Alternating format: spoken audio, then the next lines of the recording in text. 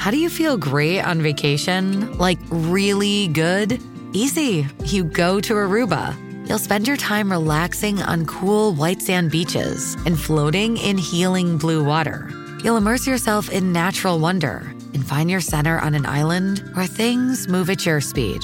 You won't just feel great, you'll feel relaxed, renewed, and ready for life. That's the Aruba effect. Plan your trip at Aruba.com. Burn the Boats is proud to support VoteVets, the nation's largest and most impactful progressive veterans organization. To learn more or to join their mission, go to votevets.org.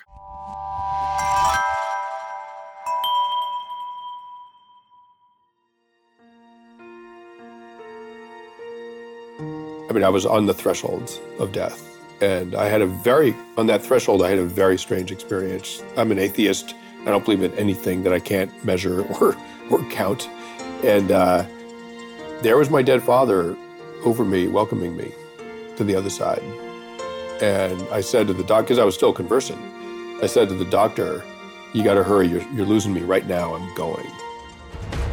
I'm Ken Harbaugh, and this is Burn the Boats, a podcast about big decisions.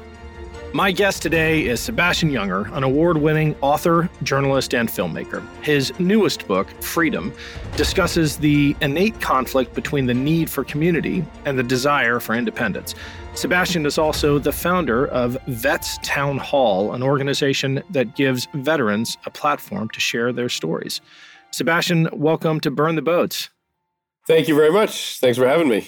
We're going to talk about Freedom, your latest book, but I have to revisit your previous bestseller, Tribe, which I first read as a veteran while at Team Rubicon, and it spoke to everyone I knew in a way that no other book about the veteran experience did. But I reread it recently as, I guess, a citizen of a democracy that is under threat from within. And I want to read you a quote from it and get your reaction. You wrote, "It may be worth considering whether middle-class American life, for all its material good fortune, has lost some essential sense of unity that might otherwise discourage alienated men from turning apocalyptically violent." Did you ever imagine when writing that something like January 6th could happen in America? I didn't imagine January 6th specifically, but when I wrote this in the summer of 2015, the Republican primary was in full swing, and there was an awful lot of violent rhetoric around our political conversation. And there was also this sort of bizarre fetishizing of guns, which is such a puzzle. Guns are a tool, and they're a good tool, and I sort of get it, and I own a couple myself. But the sort of worshiping of firearms seemed like a particular moment in this country's history, and in fact, sign of how very, very safe and protected we are, that we can indulge such fantasies and not understand their true danger. So no, I didn't picture January 6th itself. It's too outrageous to picture, just like 9/11 was too outrageous to picture. But as soon as it happened, tragically, it sort of made all the sense in the world. You talked about the fetishization of guns. I feel like that has been ratcheted up. The way ratchets work, they only go in one direction. And as rhetoric escalates and passions escalate, you have to up the stakes. And now that same community, that same movement seems to be fetishizing insurrection or civil war. Have you seen the same thing, like this glamorization of internal strife? Yeah, it feels like if you're a Republican lawmaker and you don't get busted at an airport carrying a loaded gun, you're not really Republican enough. I fear that that's where the old and venerable and necessary Republican Party is sort of headed at the moment. It's very puzzling. But, I would say about January 6th, I've spent a lot of time in combat, and I've spent a lot of time with American forces in combat. And the sort of bozos that dressed themselves up in camouflage and attacked our nation's capital, they're sort of masquerading as like combat veterans and all that. Like it seems to be, and I'm happy to be proven wrong, but it seems to be that virtually none of those guys had actually seen any combat whatsoever overseas, that they were sort of playing out a sort of like fantasy of themselves in a war zone. They either dodged or missed the real fighting overseas, and so they're sort of cooking up a dramatic situation for themselves where they can act out the part of hero. And it's, among other things, it's juvenile and pathetic. It's also, very dangerous to our nation. And I think only people that haven't seen what a 120 millimeter mortar can do to the human body, who haven't seen what a 7.62 round can do to a person's body, only people that haven't seen such things could imagine that war is in any way romantic or appealing in the context of this nation, right? I mean that we would have a sort of armed civil conflict in this nation is such a preposterous fantasy, and it seems to be one that a sort of puzzling number of men and women, unfortunately, on the sort of right side of the political spectrum, indulge in. I don't know if they really mean it literally, but even if they don't mean it literally, it's terribly dangerous. They're very, very dangerous thoughts and completely undemocratic, unpatriotic, un-American, virtually a form of treason. We've spent some time on this show talking about the strange appeal that this movement has to a subset of veterans, and we had a previous guest, I believe it was former Navy SEAL Dan Barkov, but it might have been someone else, who said the most dangerous insurrectionist is the one who missed the war, the vet who missed the war by 10 minutes. Yeah, well, then he and I are on the same page. I think that's very true. And I think if you go through the people that were in the rotunda or in the Capitol building and pick out the guys who claim they were combat vets, I bet virtually none, if not none of them, were actually in combat. One of the things and again, I understand firearms, the need for them, their appeal, all of that. One of my problems with firearms is that they allow cowards to imagine that they're brave men. Right? They imagine cowards to imagine that they're heroes. It's too easy. It's too easy a shortcut to something that feels like a kind of masculine strength. And again, as a shortcut, it's pathetic. Your last book talks a lot about masculinity and about this innate need among primarily men to test themselves. And that's something that you lived. You talk about having been to war many times and thankfully been back every time. But what inside you drove you to wind up on that airfield in Sarajevo that first time? Yeah, I mean, I should say that the two sexes, if we can limit ourselves to two at the moment, I understand there's a broader conversation there, but just for the time being, men and women they both have burdens imposed by society, and in some ways necessary burdens, right? So the burden imposed on young men is that you're really not considered mature. You're not considered a man until you've demonstrated in some ways your strength and selflessness, your willingness to make sacrifices for society, for others. But the problem with sort of safe, mechanized, technologized modern society is that there's really no need for that kind of sacrifice and strength on the part of young men, and there's sort of no way to prove that you're willing to make those sacrifices if called upon. And every society transitions adolescent males to manhood through some sort of test. I mean, every sort of organic, small-scale tribal society, most of them understand the young men's need to know that they're worthy, that they're courageous. So if you grow up in an American suburb, as I did, you can get to age 18, 19, 20, and really wonder, am I a man? And the language is filled with question marks about that. I mean, people, men and women both, are very happy to say, come on, be a man about it, man up, right? That means be a mature person, stop thinking just about yourself. They don't say woman up, be a woman about it, because on some level, I think society assumes that adult females are mature, are women. They've graduated to sort of adult status in a way that a 25-year-old male might actually not have. And so what does the idea of being a man mean to someone who grew up in a safe suburb? Well, for me, it meant testing myself in ways where I had to be courageous and competent and self-sacrificing in order to prove my abilities, my worthiness. And I did a number of things that tested me in those ways, but one of them was, at least in my imagination, one of them was to go to Sarajevo. during the war. My father was a refugee from two wars, the Spanish Civil War and World War II. War has been part of his family, my family, since I can remember. And I went to Sarajevo to sort of see what war was, to become a journalist, to become a war reporter, and inevitably to sort of test myself and demonstrate to myself that at age 31, that I was worthy, that I was courageous, that I was noble in some way. I want to give you a chance to talk about the outsized role that women play in martial endeavors. You've written really compellingly recently, and I think some of this might be highlighted by what's happening in Ukraine, about the moral courage of women and just how much tougher it is to defeat an enemy where women play a central role. Speak to that.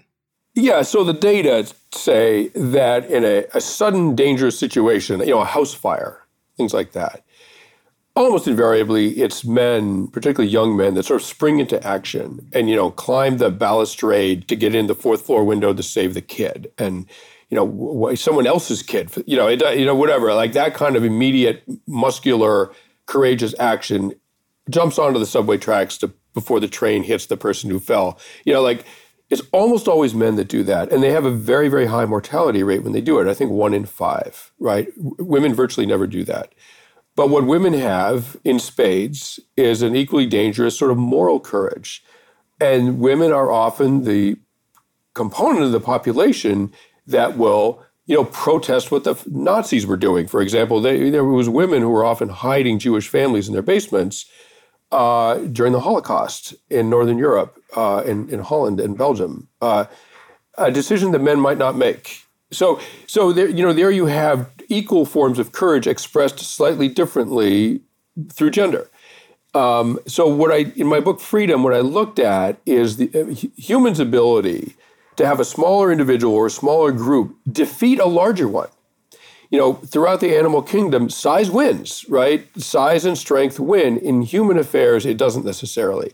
And history is littered with examples of underdog groups, insurgents or political movements or what have you, revolutions, where the underdog groups that won. And one of the things they have in common is the involvement of women in the cause. And once you have, some journalists call this the grandmother effect. Once you have grandmothers protesting injustice in the streets, you have virtually the entire society behind that movement. And it's only a matter of time until the leader falls, the leader fails. And if it's just a bunch of young men in the street throwing Molotov cocktails, you can sort of bet that once they open up with the machine guns, that's over with. But you get women in there, and it really changes the dynamic. I looked at the labor movement about 100 years ago in this country. And in Lawrence, Massachusetts, there was a strike at a textile mill that got very violent. And the National Guard was there with, fixed bayonets confronting these, young men, immigrant men who were protesting horrendous working conditions. And then the protesters started putting women on the front line. And the soldiers didn't know what to do. They weren't going to bayonet women, right? And it tipped the balance. And one frustrated police chief said, one cop can handle 10 men, but it takes 10 cops to handle one woman. And partly as a result of that, the strikers won. I've got that quote right in front of me, and in the context I have it, you write it as a lesson for Putin, and you close it by saying, when women get involved in a rebellion, it's often just a matter of time before they win. Yeah, I wrote an article for Vanity Fair that sort of boiled down, in the context of Ukraine, that boiled down the thoughts from my book Freedom of last year. Basically, you look at the the people of Ukraine that are fighting off the Russian military. They've got all three things that successful underdog groups typically have. They're fighting for a cause that feels ancient and noble, which is basically freedom. The ability to be autonomous and self-defining.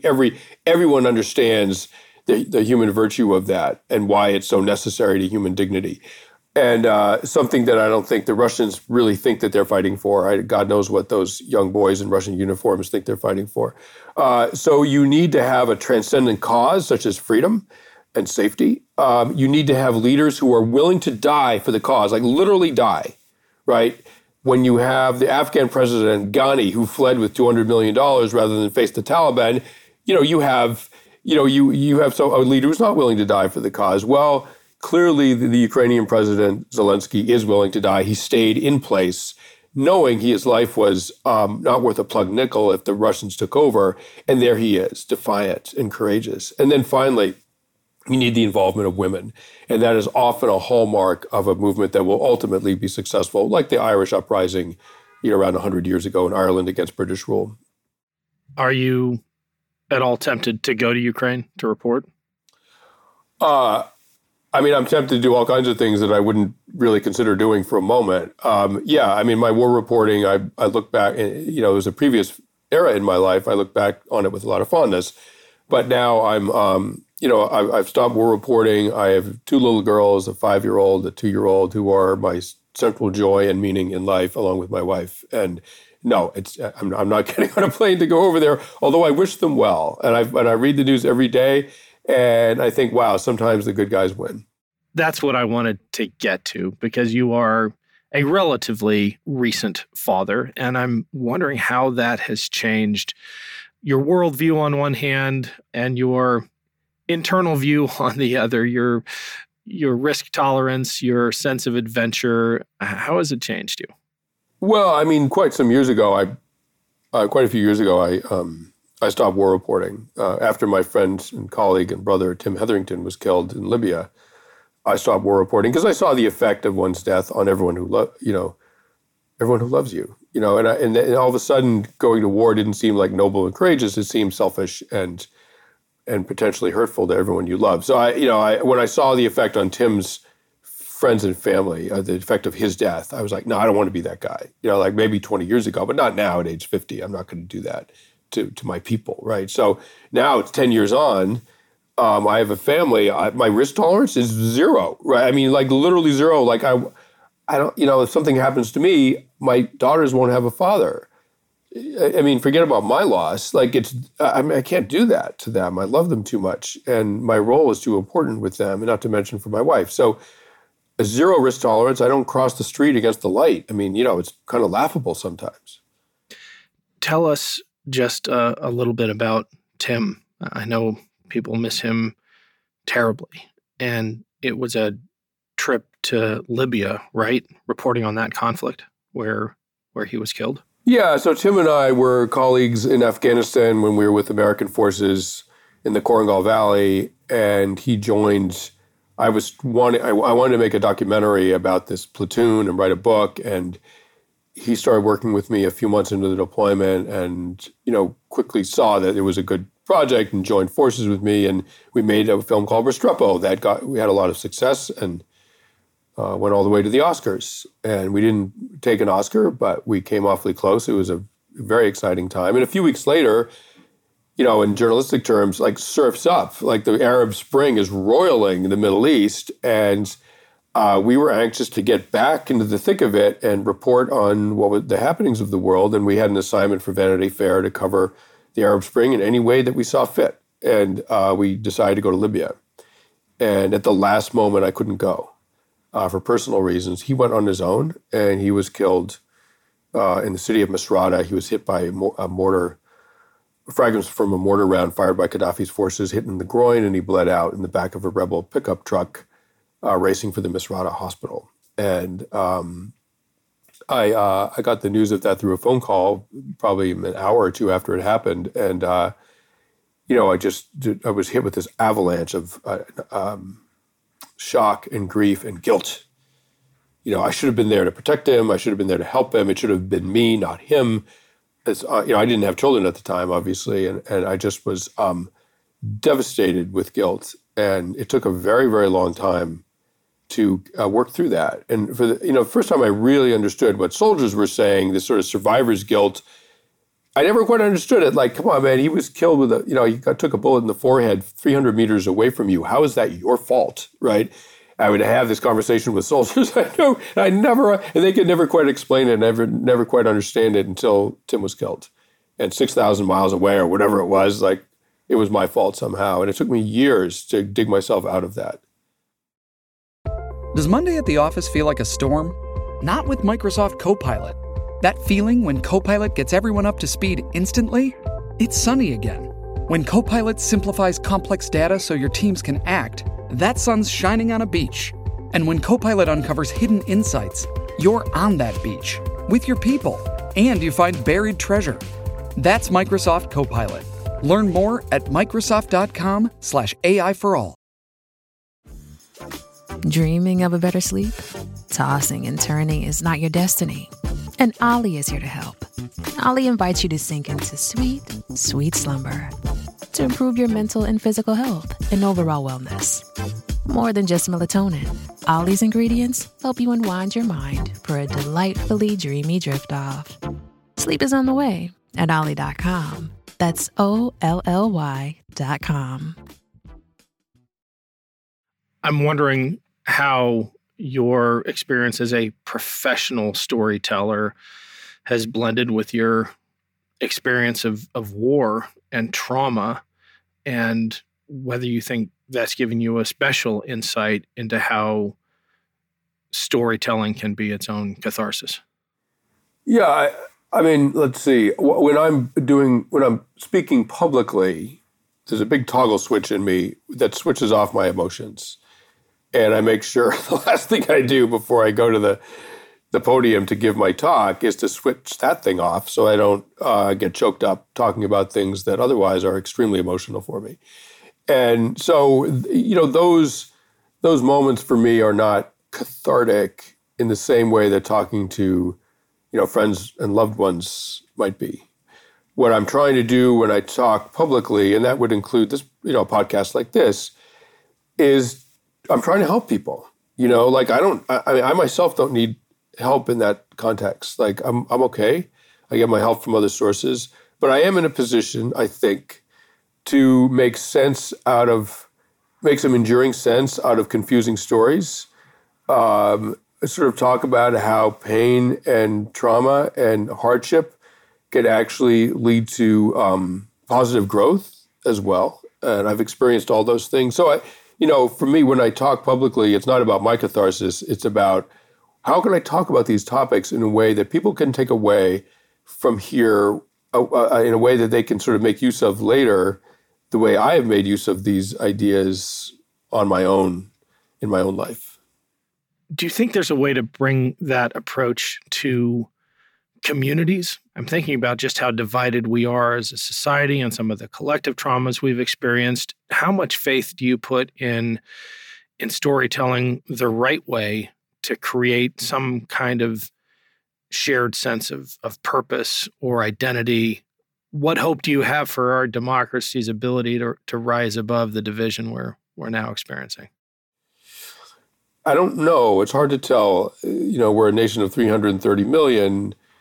That's a sort of experiment in human history, running a group of that size. And, if one political party decides that the democratic process will keep it effectively out of power for the foreseeable future, and I'm talking about the GOP right now, you can kind of understand their sort of like cold-blooded calculation. Okay, well, then we will subvert the democratic process because otherwise we're out of luck.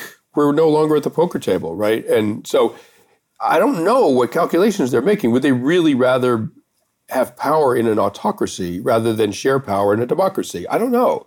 I would have thought no. I mean, back in the days of Nixon, the Republican Party told Nixon, if you don't resign, we're going to impeach you. So Nixon spared them the trouble and resigned. I'm not sure that would happen in today's GOP. In fact, I'm sure it wouldn't. So I don't know how far they'll fall from their democratic ideals. It's an awfully strange question for me. But, in terms of uniting the country among the people, right? Forget about the politicians, among the people. There are ways to do that. And shared trauma is something that is really bonds people very effectively. And so you get trapped in an elevator with the three people for 8 hours. You're pretty bonded by the end of it. You go through the Blitz in London during World War II. You go through a hurricane or tornado that bonds people very, very powerfully.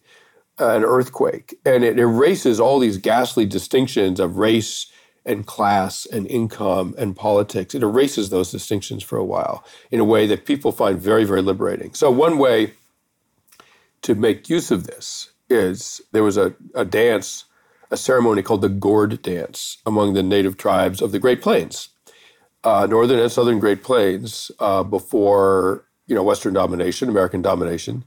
And basically the warriors would go out and fight their enemies, whoever they may be, and come back after an exceptionally bloody, hand-to-hand sort of experience, as warfare was in those days, and would come back, hopefully victorious, prideful, and traumatized probably. And so the community would allow them, each warrior, to sing and dance and act out and tell of his exploits on the battlefield, what he did for his people.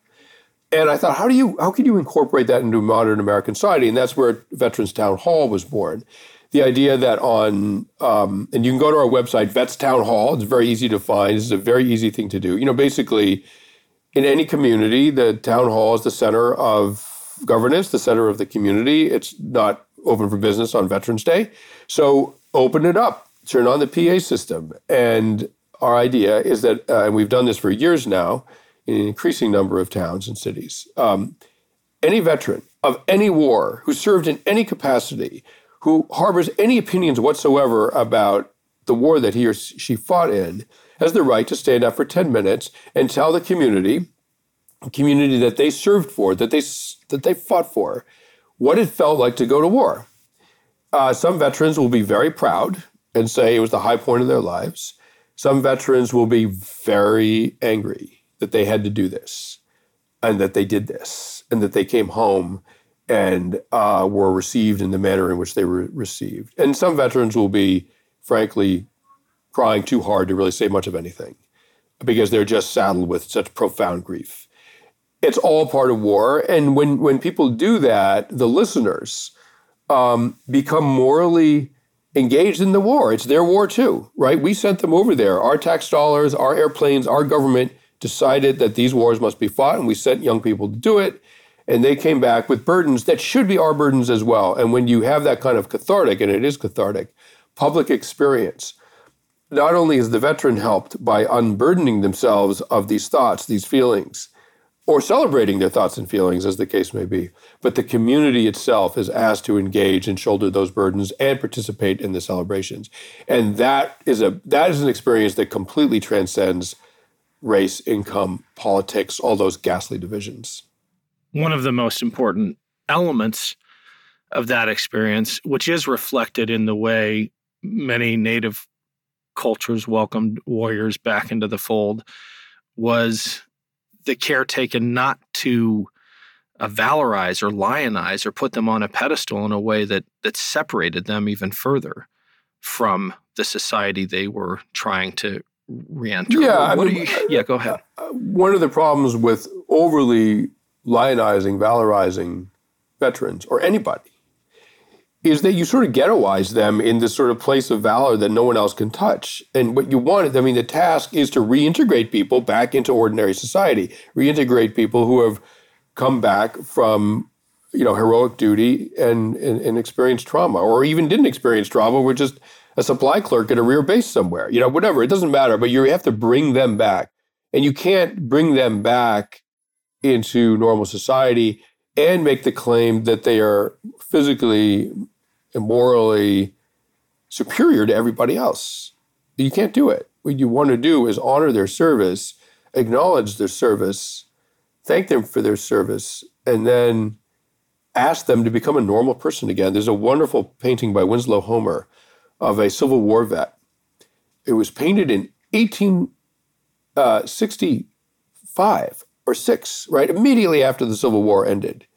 And it shows a Union soldier with his sort of musket and rucksack and his military blues, his Union uniform, sort of piled up in the corner on the ground, the corner of the painting. And he has a big scythe, and he's harvesting wheat.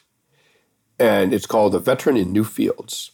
Basically the message is really clear. Like, okay, done fighting, well done on the war, welcome home, now get to work. Like, we need you. It's like, it's late September, the wheat needs to be gotten in right before it gets cold, like life continues. Now grab your scythe and get to work.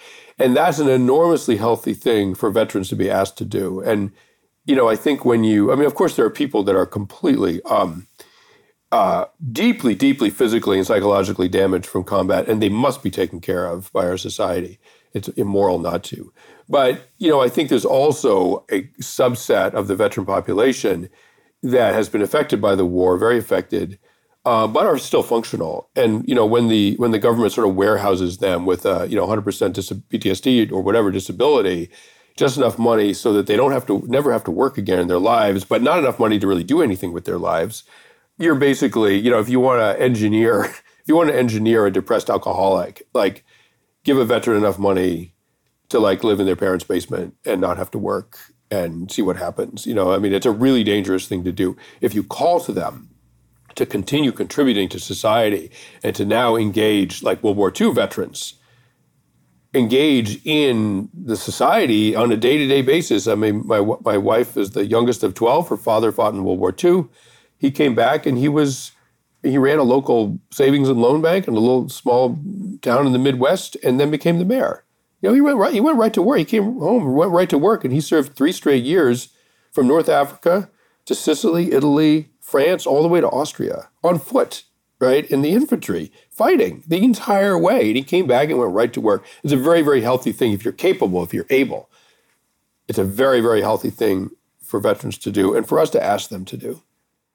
Yeah, it's a tough distinction to make sometimes, given the archetypes that are out there, and it takes either fellow vets or folks with immense credibility with that population like you to make that distinction between those who absolutely need help and need to be supported in some cases for the rest of their lives, and those who need a hand, but who are going to be better off if, like you said, they get out of the basement and you give them that opportunity.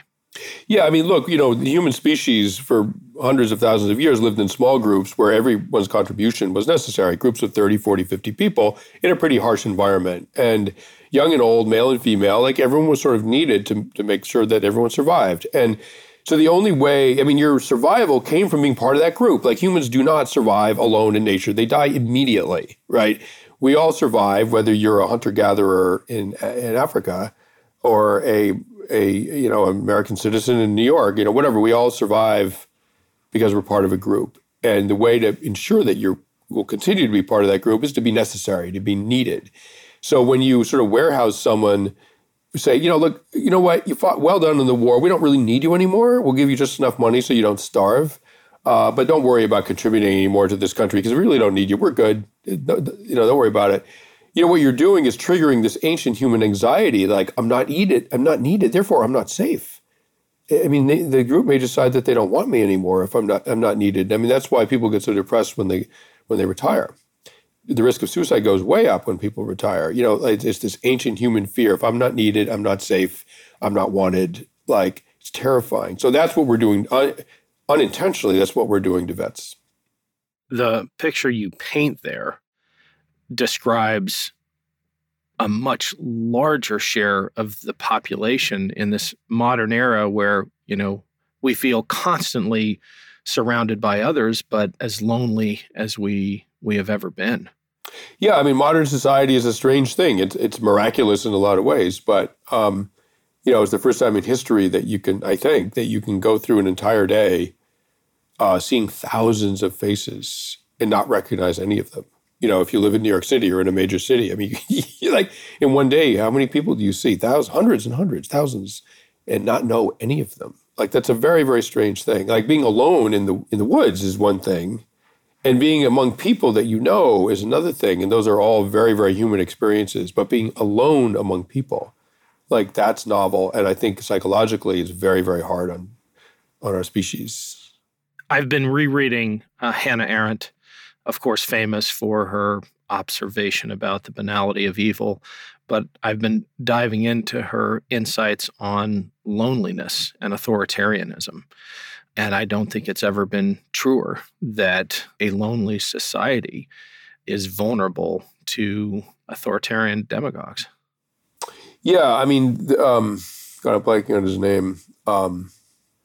He was a wonderful writer. He was a stevedore. He was a dock worker in San Francisco for a long time, and brilliant, brilliant man who wrote in the shortly after World War II. His name will come to me. God, I can't believe I forgot it. Anyway, he made this amazing point about fascists and how the people that join these sort of fascist movements for these sort of grand causes are often people with sort of disappointing or failed lives. And what it allows them to do is feel greater than themselves, part of something bigger than themselves. As the wonderful band Queens of the Stone Age sang at one point, the lead singer just died apparently, I want something to die for to make it beautiful to live, right? And so what he found, God, I wish I blanked on his name.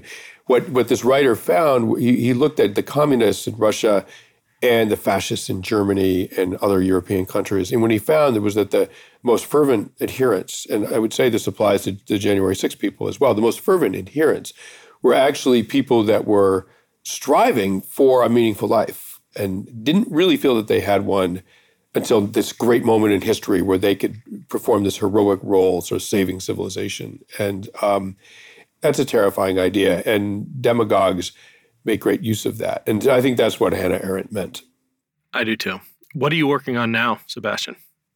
I had a very traumatic event happen to me a couple of years ago. I had an undiagnosed aneurysm in a small artery in my abdomen, like a completely sort of bizarre and rare and anatomical anomaly, and not related to anything really. And it, asymptomatic and undiagnosed, and it ruptured just one day. It ruptured and basically bled out into my abdomen. It's something that is, almost always fatal. And it took me 90 minutes to get to the ER. And my blood pressure was 60/40. I mean, I was on the threshold of death. And on that threshold, I had a very strange experience. I'm an atheist. I don't believe in anything that I can't measure or count. And there was my dead father over me, welcoming me to the other side. And I said to the doctor, because I was still conversant, I said to the doctor, you got to hurry. You're losing me right now. I'm going. And he was cutting my neck open to put a line into my jugular. And they put 10 units of blood into me and stabilized me. And I'm a healthy guy. I'm a strong guy. I gave them something to work with. And it took them another 8 hours, but they finally managed to find the ruptured artery and plug it, embolize it with a catheter embolism. And I managed to survive. And so I'm writing about that experience, both medically, psychologically, but also sort of metaphysically, like what was my father doing there? And it's a very common experience. And I'm really sort of curious about near-death experiences because the dead show up to welcome you. It's very common. It happens all over the world, many, many people. And it happened to me. And I just can't explain it. Your father was a physicist, right? He wasn't a priest or a monk. No, he was a atheist physicist. Yeah, and there he was, and I wanted nothing to do with him. Right? I mean, don't get me wrong. I love my dad, but I was like, not now, Dad. We got nothing to talk about. I'm staying over here. Like, get out of here.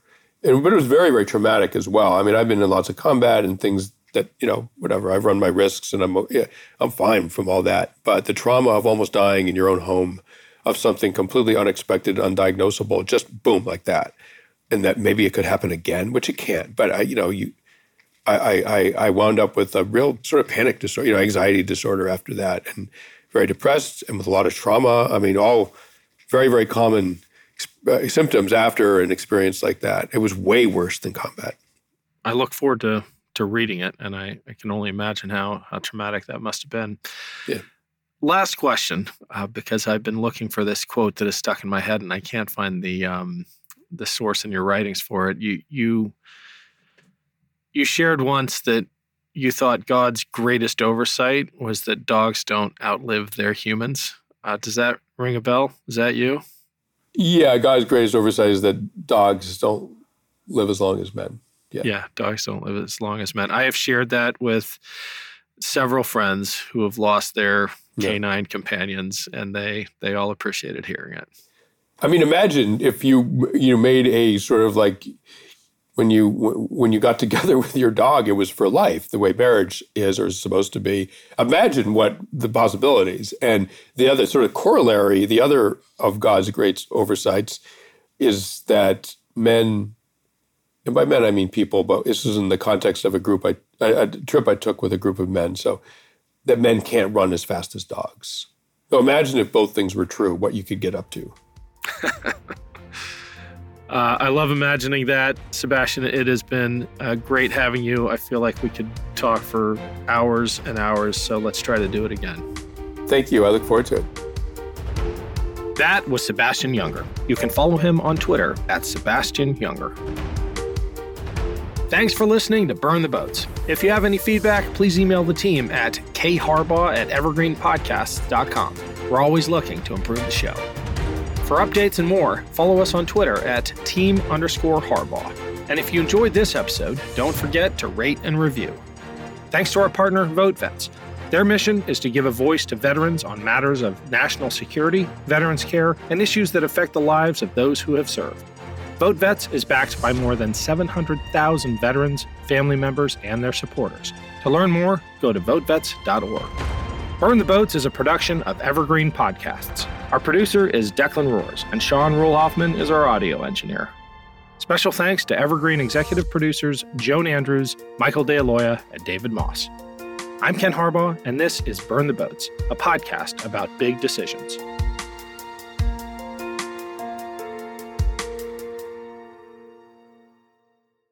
The Korean War has sadly been known as the Forgotten War, but half a century earlier, the United States was locked in a bloody conflict in Asia that's been all but erased from the history books. Hi, I'm Alex Hasty, the host of Ohio versus the World, an American history podcast on the Evergreen Podcast Network. In our newest episode, we speak to experts about the Philippine-American War, America's first Asian counterinsurgency conflict. The heroes, the villains. We'll discuss President McKinley, Admiral Dewey, the vicious brutality of the fighting, and the scandals and war crimes that nearly sunk Theodore Roosevelt's presidency. Check out our show, Ohio versus the World, on the Evergreen Podcast Network for our new episode about America's most forgotten war. Now back to the show.